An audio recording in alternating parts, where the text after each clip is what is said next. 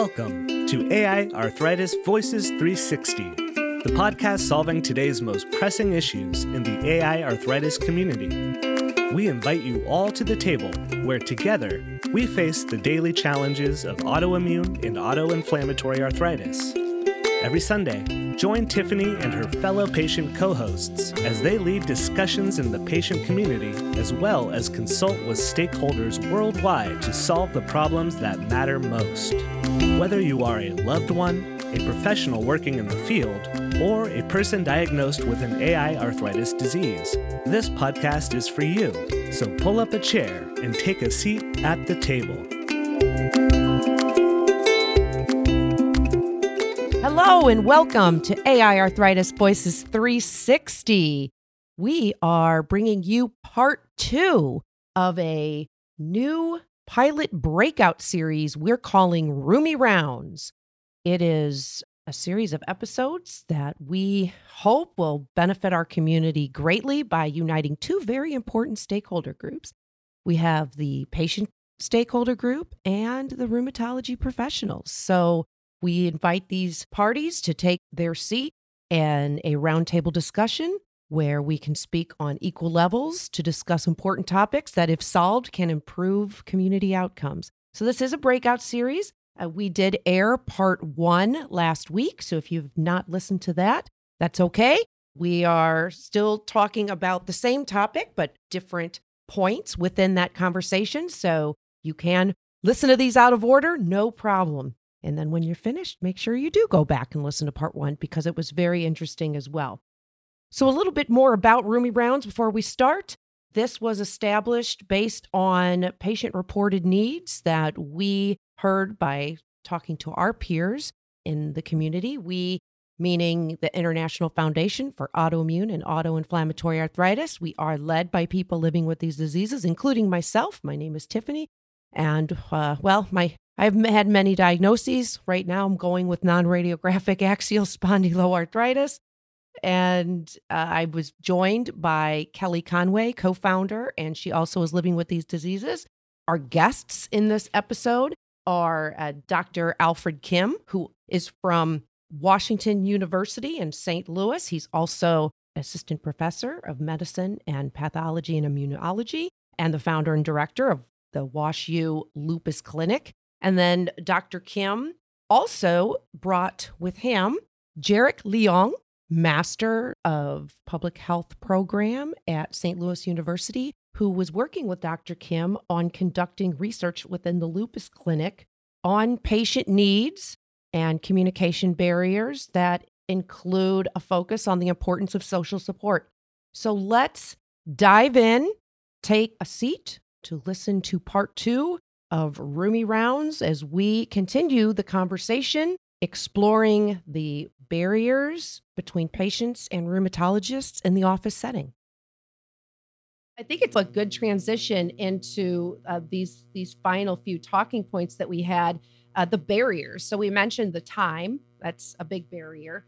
And Kelly, you brought up Dr. Google. And so that leads me to the question about what is it like, Dr. Kim, when an educated patient walks into your office? And I'm not talking about myself. Let's leave myself out of the equation. The students of Dr. Google.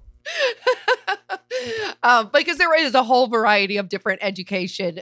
But I think the topic really is what are your thoughts and how does a patient translate the information that they want to in a respectful way? Yeah, so I think it's interesting to hear what Dr. Google says. I don't always Google the diseases that I treat.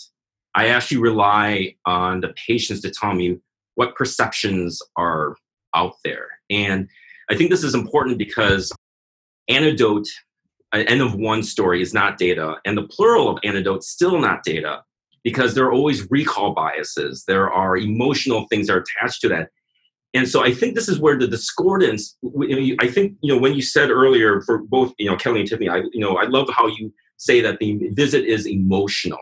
And I think this is something that I need to remind myself when I see patients, because what I'm trying to do is I'm trying to say, okay, what are the facts? And then if each fact has a kind of a limited sphere of meaning, and anything beyond that is interpretation.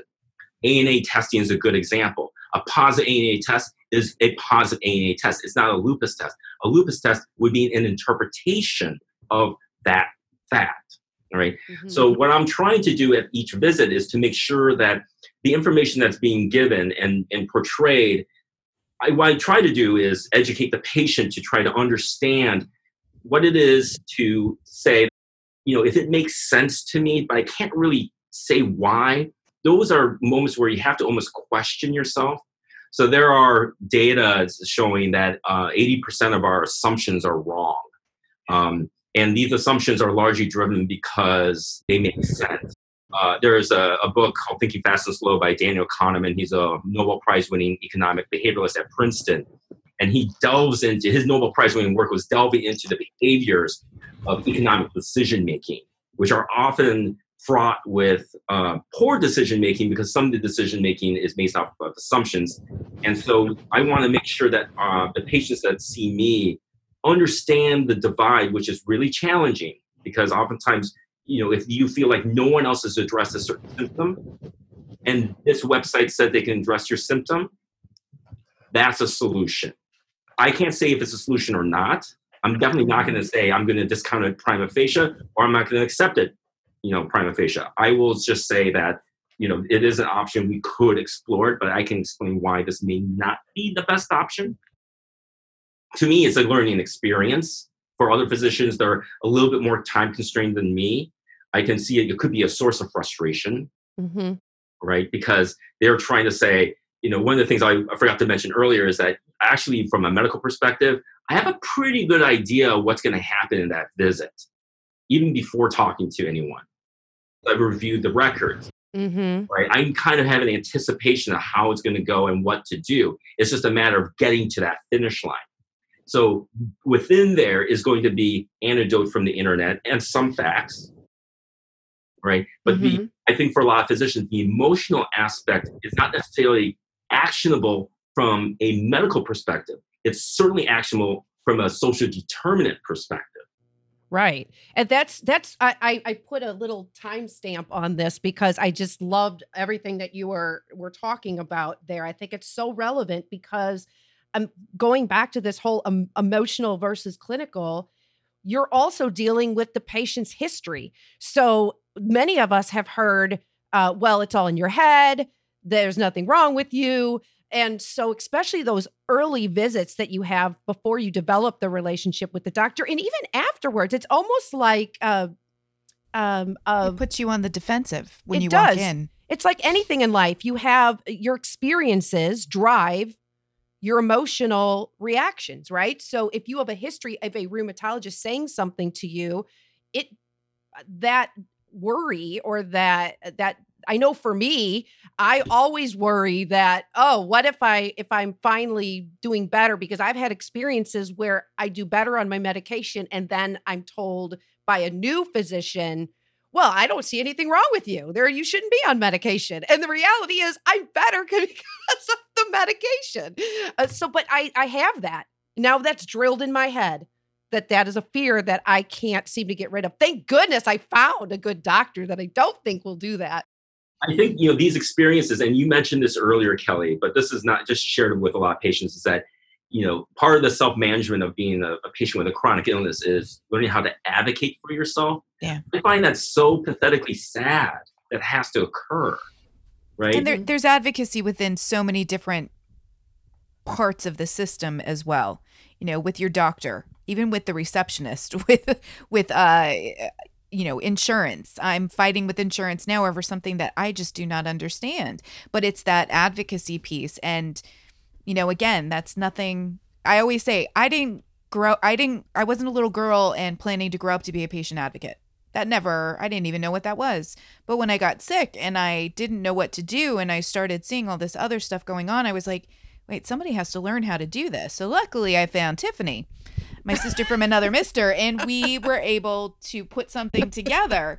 But I think you're right. It is very sad because these things, it's so multi-layered and there's so many different things. And I think the most important thing that I think patients need to realize is that, doctors are people too. I understand we're all going through pain, but, there is no simple magic pill.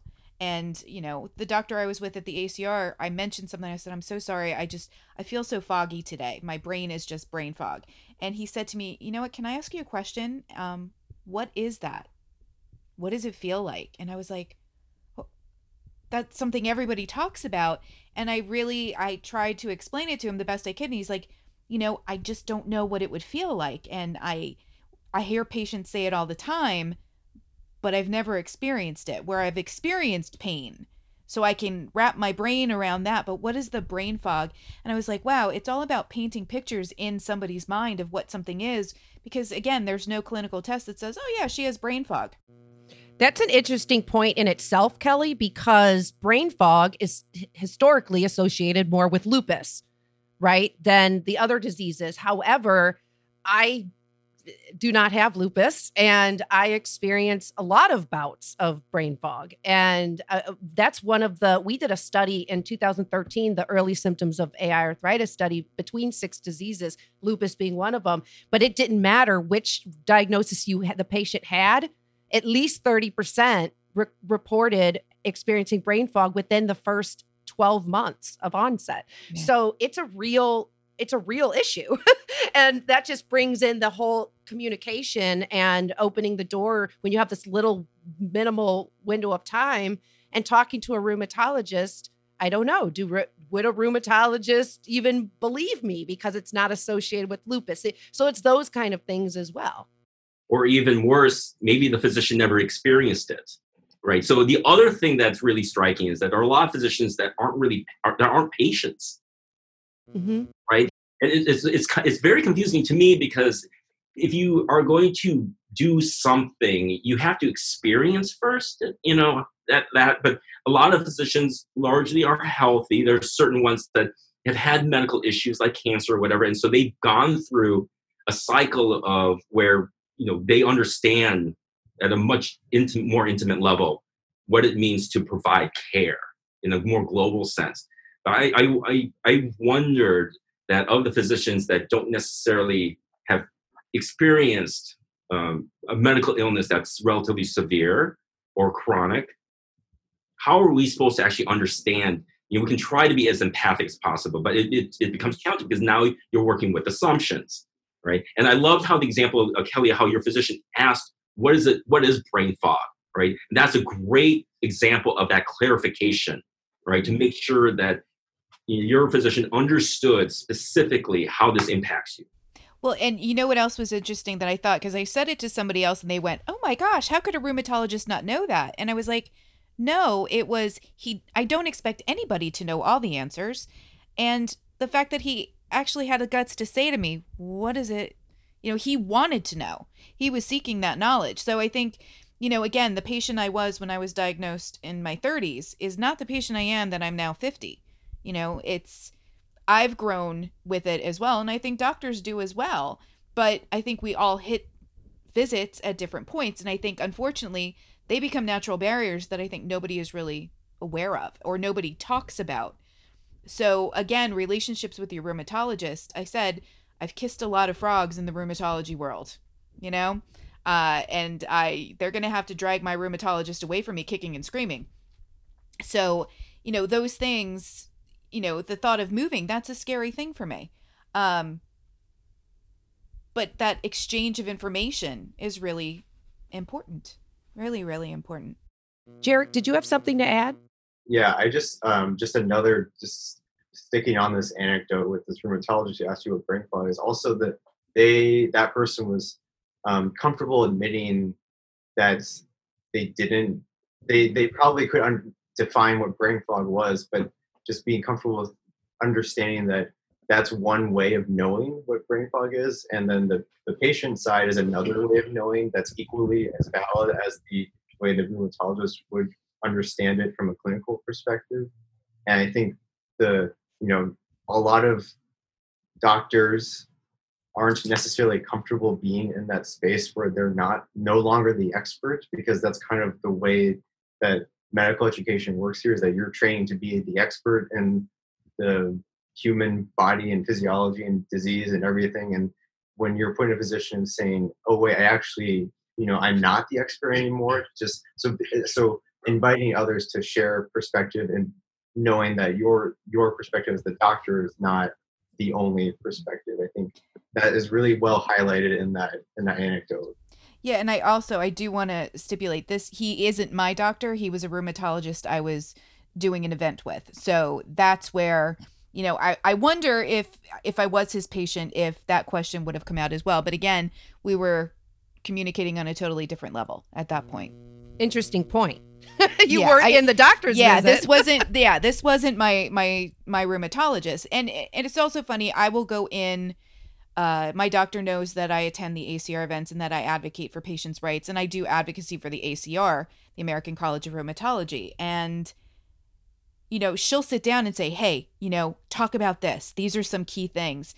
And she said, I can't believe I'm talking to a patient about this. And I think it's because, she might have, I think I'm the only one in her practice that does advocacy. And again, I live in a very populated area, but again, that patient advocacy piece is so foreign, to a lot of people. So, you don't speak up, the doctor knows everything. And I think, we're all growing, especially in this field, because it's not clear cut. We're not clear cut. Like I said, I call myself a hot mess because there's so many things going on and managing all those things. And I know when I go in, I forget to say things. So that's why I think it's really being prepared to go into a doctor's appointment is important. Great segue.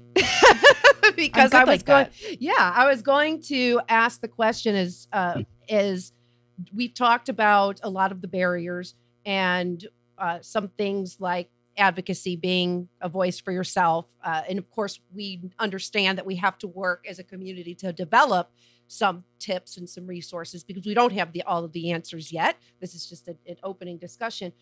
What do we know that does work? What are, like, Dr. Kim, what if you could define a great patient communicator, what would fall under that category? I think the most important trait that I see is a patient who truly understands themselves and their symptoms. In our society, largely, we're very, we apply hyperbole all the time. And I just did it right there, right? It's the best thing ever or the worst thing ever. And sometimes, when that happens, kind of emotionally myself, I almost discount that, right? So I want to know truly how does it impact that patient, but also if the patient is able to give some granularity to a symptom, say they're achy, right? That could be anything, and it could be hundreds of different diseases right off the bat. So if the patient is able, and we are helping the patient prompt them, trying to get into that granular aspect about, well, where does it hurt? Let's start off with the hands. Does it hurt in the hands? Sometimes patients are like, well, I don't know. I'm just thinking, okay, so what I need to do, and this is going to take time, won't be that visit, is to be able to get them to think about more details about their health, have a stronger relationship between them and their own body, right? Because that ultimately, end of the day, is the most important pieces of data for us as rheumatologists to act on. So sometimes it does require patients to have a much more heightened awareness of what's going on with them. And it's usually those then that communicate better, whether it's natural or with some prompting, with some additional questions from us. But if they are able to think about it at a deeper, a more specific level, that helps immensely. And that's where a lot of communication issues from a medical perspective tend to basically get addressed. What about specific tools? Printing out, well, I had shared this one on social media not long ago. I have it sitting right in front of me. This was how I got diagnosed. So this is my actual chart that I made myself from 2007 to 2000. It has the exact dates of every area of onset. So some doctors I've heard think those are great. Some just I've experienced it. Some have laid it off to the side. I've had rheumatologists tell me I don't look at photos. Some say photos are great. So what about tools? Because I ask for the sole reason that in the patient population, the patient community, when we're sharing tips with each other, that's what we tell each other to do. So are we right? Suggesting that. No, I think I love tools. It's sometimes hard to review them in the visit because then it takes me away from actually being able to clarify things with the patient. So what I ask our patients is if they have something like that, or if they want to send in a list of things they want to discuss at a visit, send it to me a week before. Ooh. Right? So where I have a little bit more time and I can put more thought into it. Right? Makes sense. Because, if I'm supposed to, if someone says, I have 12 things I need to address, and one of those 12 things is related to disease, and 11 of the other things deal with their quality of life, and I only have 20 minutes to see them, and on top of that, I have to make sure that their medical aspect of their disease is in a remiss state that makes me feel more comfortable having them leave the door. That becomes a lot. That's too much pressure, and I think that erodes the communication, bridge. And that goes right back to what you said before, Dr. Kim, about your goals and expectations moving into one of the visits is planning. You plan. You said, I know a roundabout idea of what's going to happen because I plan, I read. So that is a great tip to circumvent back to the tools and the kind of information that we'll obtain from this conversation. So thank you so much for that. Kelly, did you have anything to add? No, I would love to be able to email some things ahead of time. I don't know if every rheumatologist has that capability, but that might be something I'm going to ask when I go in. Okay, great. I had one more question to sort of visit, but before I do, is there anything else that Jarek or Dr. Kim you wanted to add to any of the points that we've already talked about? I found it interesting, Tiffany, that you found me through research, because I think there is actually a real paucity of online resources that actually work when you're trying to find a doctor. Mm-hmm. I know in New York City for a brief period of time, there was discussion about putting physicians on Yelp. And there was a huge backlash amongst physicians. They didn't want to be evaluated colloquially. They want, I don't even know what that means because the current, metrics that are out there, it's all colloquial anyway. I mean, it's the patient's experience. So in a way that almost is saying, I don't want to know what the patients are telling each other, which is insane to me. But, something that we had talked about within our own lupus clinic is, do we go on Yelp? Because it's such a common platform, and that they can just go in and they just could type in what they want, in an environment that they're used to, right? They do it for restaurants, they do it for any other service. Why not physicians? I'm sure there are a lot of physicians going to be like, it just is a slippery slope, and they can list a lot of good reasons why this shouldn't happen. I just can't think of them right now. Right. Well, I can tell you that it's only in the United States because I have looked to see if this site is international, and I'm interested from people listening if there are sites like this in other places. But Healthgrades is where, and by the way, right before we got on, I did look, Dr. Kim, and you have 5 stars. One review? No, there's a few, and I have not reviewed yet, so I will go in and review. But that's one of the places I know that I went to review, and interestingly enough, the rheumatologist who I did not research when I initially moved back to St. Louis, I looked up on Healthgrades, and she had 1 star. So had I done a little bit more research, I never would have went to her in the first place. And interestingly enough, the things that I found disappointing were all listed by the patient comments. And so, but we do talk to each other in communities. I can't tell you how many times I've been in an online community and somebody will say, hey, does anyone have a recommendation for a rheumatologist in XYZ city? I know there are some organizations that have lists of recommendations, but I don't know how patient preferred they are, or how if they're patient recommended. But yeah, I researched because mainly I researched because I failed to do so for the first time, and I ended up with a frog like Kelly had, and it was not a good experience. And speaking of not good experiences, there's the last question I wanted to touch on. When is it time to part ways? When is it time to say this isn't working? And I think in our community as patients, we talk about this a lot. But it's fair, I think, for rheumatologists to accept the fact that maybe there's not a good dynamic as well on your end. We use the word fire a lot.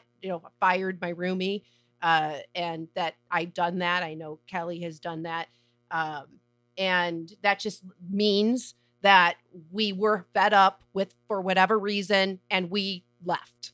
And that's what it means. We don't literally say to them, "You're fired. You're out of here." What are your thoughts about that, Dr. Kim? It is a two-way street. So Jared touched on this earlier, but I think ultimately it's trust, right? Does the provider trust that the patient is doing everything in goodwill and not intentionally self-defeating, right? And vice versa. Does the patient trust that the physician is doing everything within their own power to be able to address issues? The emotional, social determinant aspects are often neglected. And before Jared joined our research group and did his research about social support erosion, I was guilty of that too. But the reason is because I was never trained in it. So I never thought to even recognize it as something that needed to be addressed. So now, so actually what's interesting is that I still don't know how to address it. I just know how to recognize it. But what we are able to do in our clinic is we were able to bring in an occupational therapist who helps with essentially improving the experience of living with disease. And so for lupus patients, oftentimes it's learning how to improve your self-management, and which will help to lead to increased adherence to medicines and visits. It's learning how to deal with brain fog and cognitive dysfunction. It's also related to caregivers too. How can caregivers learn to provide the adequate support? Not that every resource can be, or every issue can be addressed, but what I recognize is that since I can't do it, I need to find someone who can. Mm-hmm. So that is the other level of trust from the patient to the physician, is the patient needs to say, listen, I heard all over and you keep ignoring it. This is my complaint for the last 6 visits. I just want to know, is there anything we can do about it? And I like you, but if we can't necessarily fix this problem, can you at least point me in a direction that allows me to address this problem? All right. And so oftentimes physicians ignore things or don't address it. Ignore is too strong a word. Don't address it. So because we're ill-equipped to handle that specific issue. Oh. Right. Mm-hmm. And so if it doesn't fit within our ability, our skill set, for example, if someone came in wanting treatment for small cell cancer of the lung, poor outcomes, right? And it's just, I can't help them, right? So that problem persists even medically. Mm-hmm. So for me, I just want to make sure that I know when my limits are hit, and that's my own honesty to myself. And then when that's hit, I need to figure out a strategy to get them so that it can be addressed professionally. That's a great recommendation, because I know that one of the bigger reasons that we hear patients, a couple, leave is the listening, which we've already covered. I'm not being heard. They're telling me nothing's wrong with me. But the other one is treatment expectations and not meeting those. I know, Jarek, you had seen that in the research, correct? Yeah, and it came up a lot with specifically medications. And when new medications are prescribed and patients feel like they're led to believe a certain thing about the medication, that it's going to affect these symptoms, but it doesn't. But the doctor's like, well, it doesn't. It's not. It just the patients. Ultimately, patients feel like they're kind of led to believe certain things that don't end up being true, and that's just erodes trust. Mm-hmm. Yeah. Interesting. Maybe a speech language pathologist can help with those to help people communicate better. Ooh, I'm forming my post-retirement speech therapy career here. So actually, you bring up something that's interesting because I'm also thinking back to medical school. I was never really trained to speak with patients, right? Mhm. You're just thrown into the situation, and they have an inherent trust that you're going to figure it out, which leads to incredible diversity of patient-physician interactions, I think. And also, how do physicians then learn to talk to patients? It's from the people senior to them. And if the people senior to them don't speak well with patients, they're going to continue on. So there needs to, I think the big takeaway that I want to communicate is that do specific skill trainings, both for doctors Mhm. and for patients that agree with each other. Because I think that's, it's very broad, but I think, this podcast and the work that you both are doing really speaks to the patient side, but I think you're also helping communicate with having people like other physicians, including Dr. Kim on the podcast, communicating about their perspective. This is all in that vein. So Absolutely. That was perfectly said, by the way, Jarek. And I think it also goes back to what Dr. Kim said earlier when I asked, what is the ideal patient that comes in? And he just said, you've got a variety. Some communicate well. And that's the same with doctors, right? I mean, we're all humans underneath it all. And we all have different skill sets and different social skills and communication skills, and that just plays into it naturally, and that's something that we also have to consider. So I think that we have covered everything that we wanted to speak about today, and I just want to reiterate our thanks to both Dr. Kim and to Jarek for coming and speaking with us today and having all voices at the table. So thank you. Yes, thank you very much. Our pleasure. Thank you for inviting us. yes, thank you. Absolutely. And just as a reminder, this is an episode that we are turning into a series called Roomie Rounds. If you are a roomie or in the rheumatology community and listening out there, you can sign up if you want to be part of future discussions, be on the show, or just submit some ideas or comments offline. You can hit more details at aiarthritis.org/roomie rounds. See how easy that is? Patients, you also can join discussions about this on our social media sites, which are at IFAI Arthritis on Facebook, Twitter, and Instagram. And you can also sign up for our new online platform at aiarthritisvoices.org. All of the podcasts, this and others, will also be available to view on aiarthritis.org/podcast. See, we're just so good with that. Just boom, boom, boom. And also you can learn more about being a co-host on the show, submitting your ideas. And if you love the show and you want us to keep moving on, then please consider a donation. Otherwise, we just thank everyone for joining us and taking a seat at the table. Together, we are stronger. Thank you, Kelly, and thank you everyone for joining us. Thank you, guys. That was great. AI Arthritis Voices 360 is produced by the International Foundation for Autoimmune and Autoinflammatory Arthritis. Find us on the web at www.aiarthritis.org. Join us again on Wednesday for our special breakout episode, where we bring your comments, questions, and ideas to the table.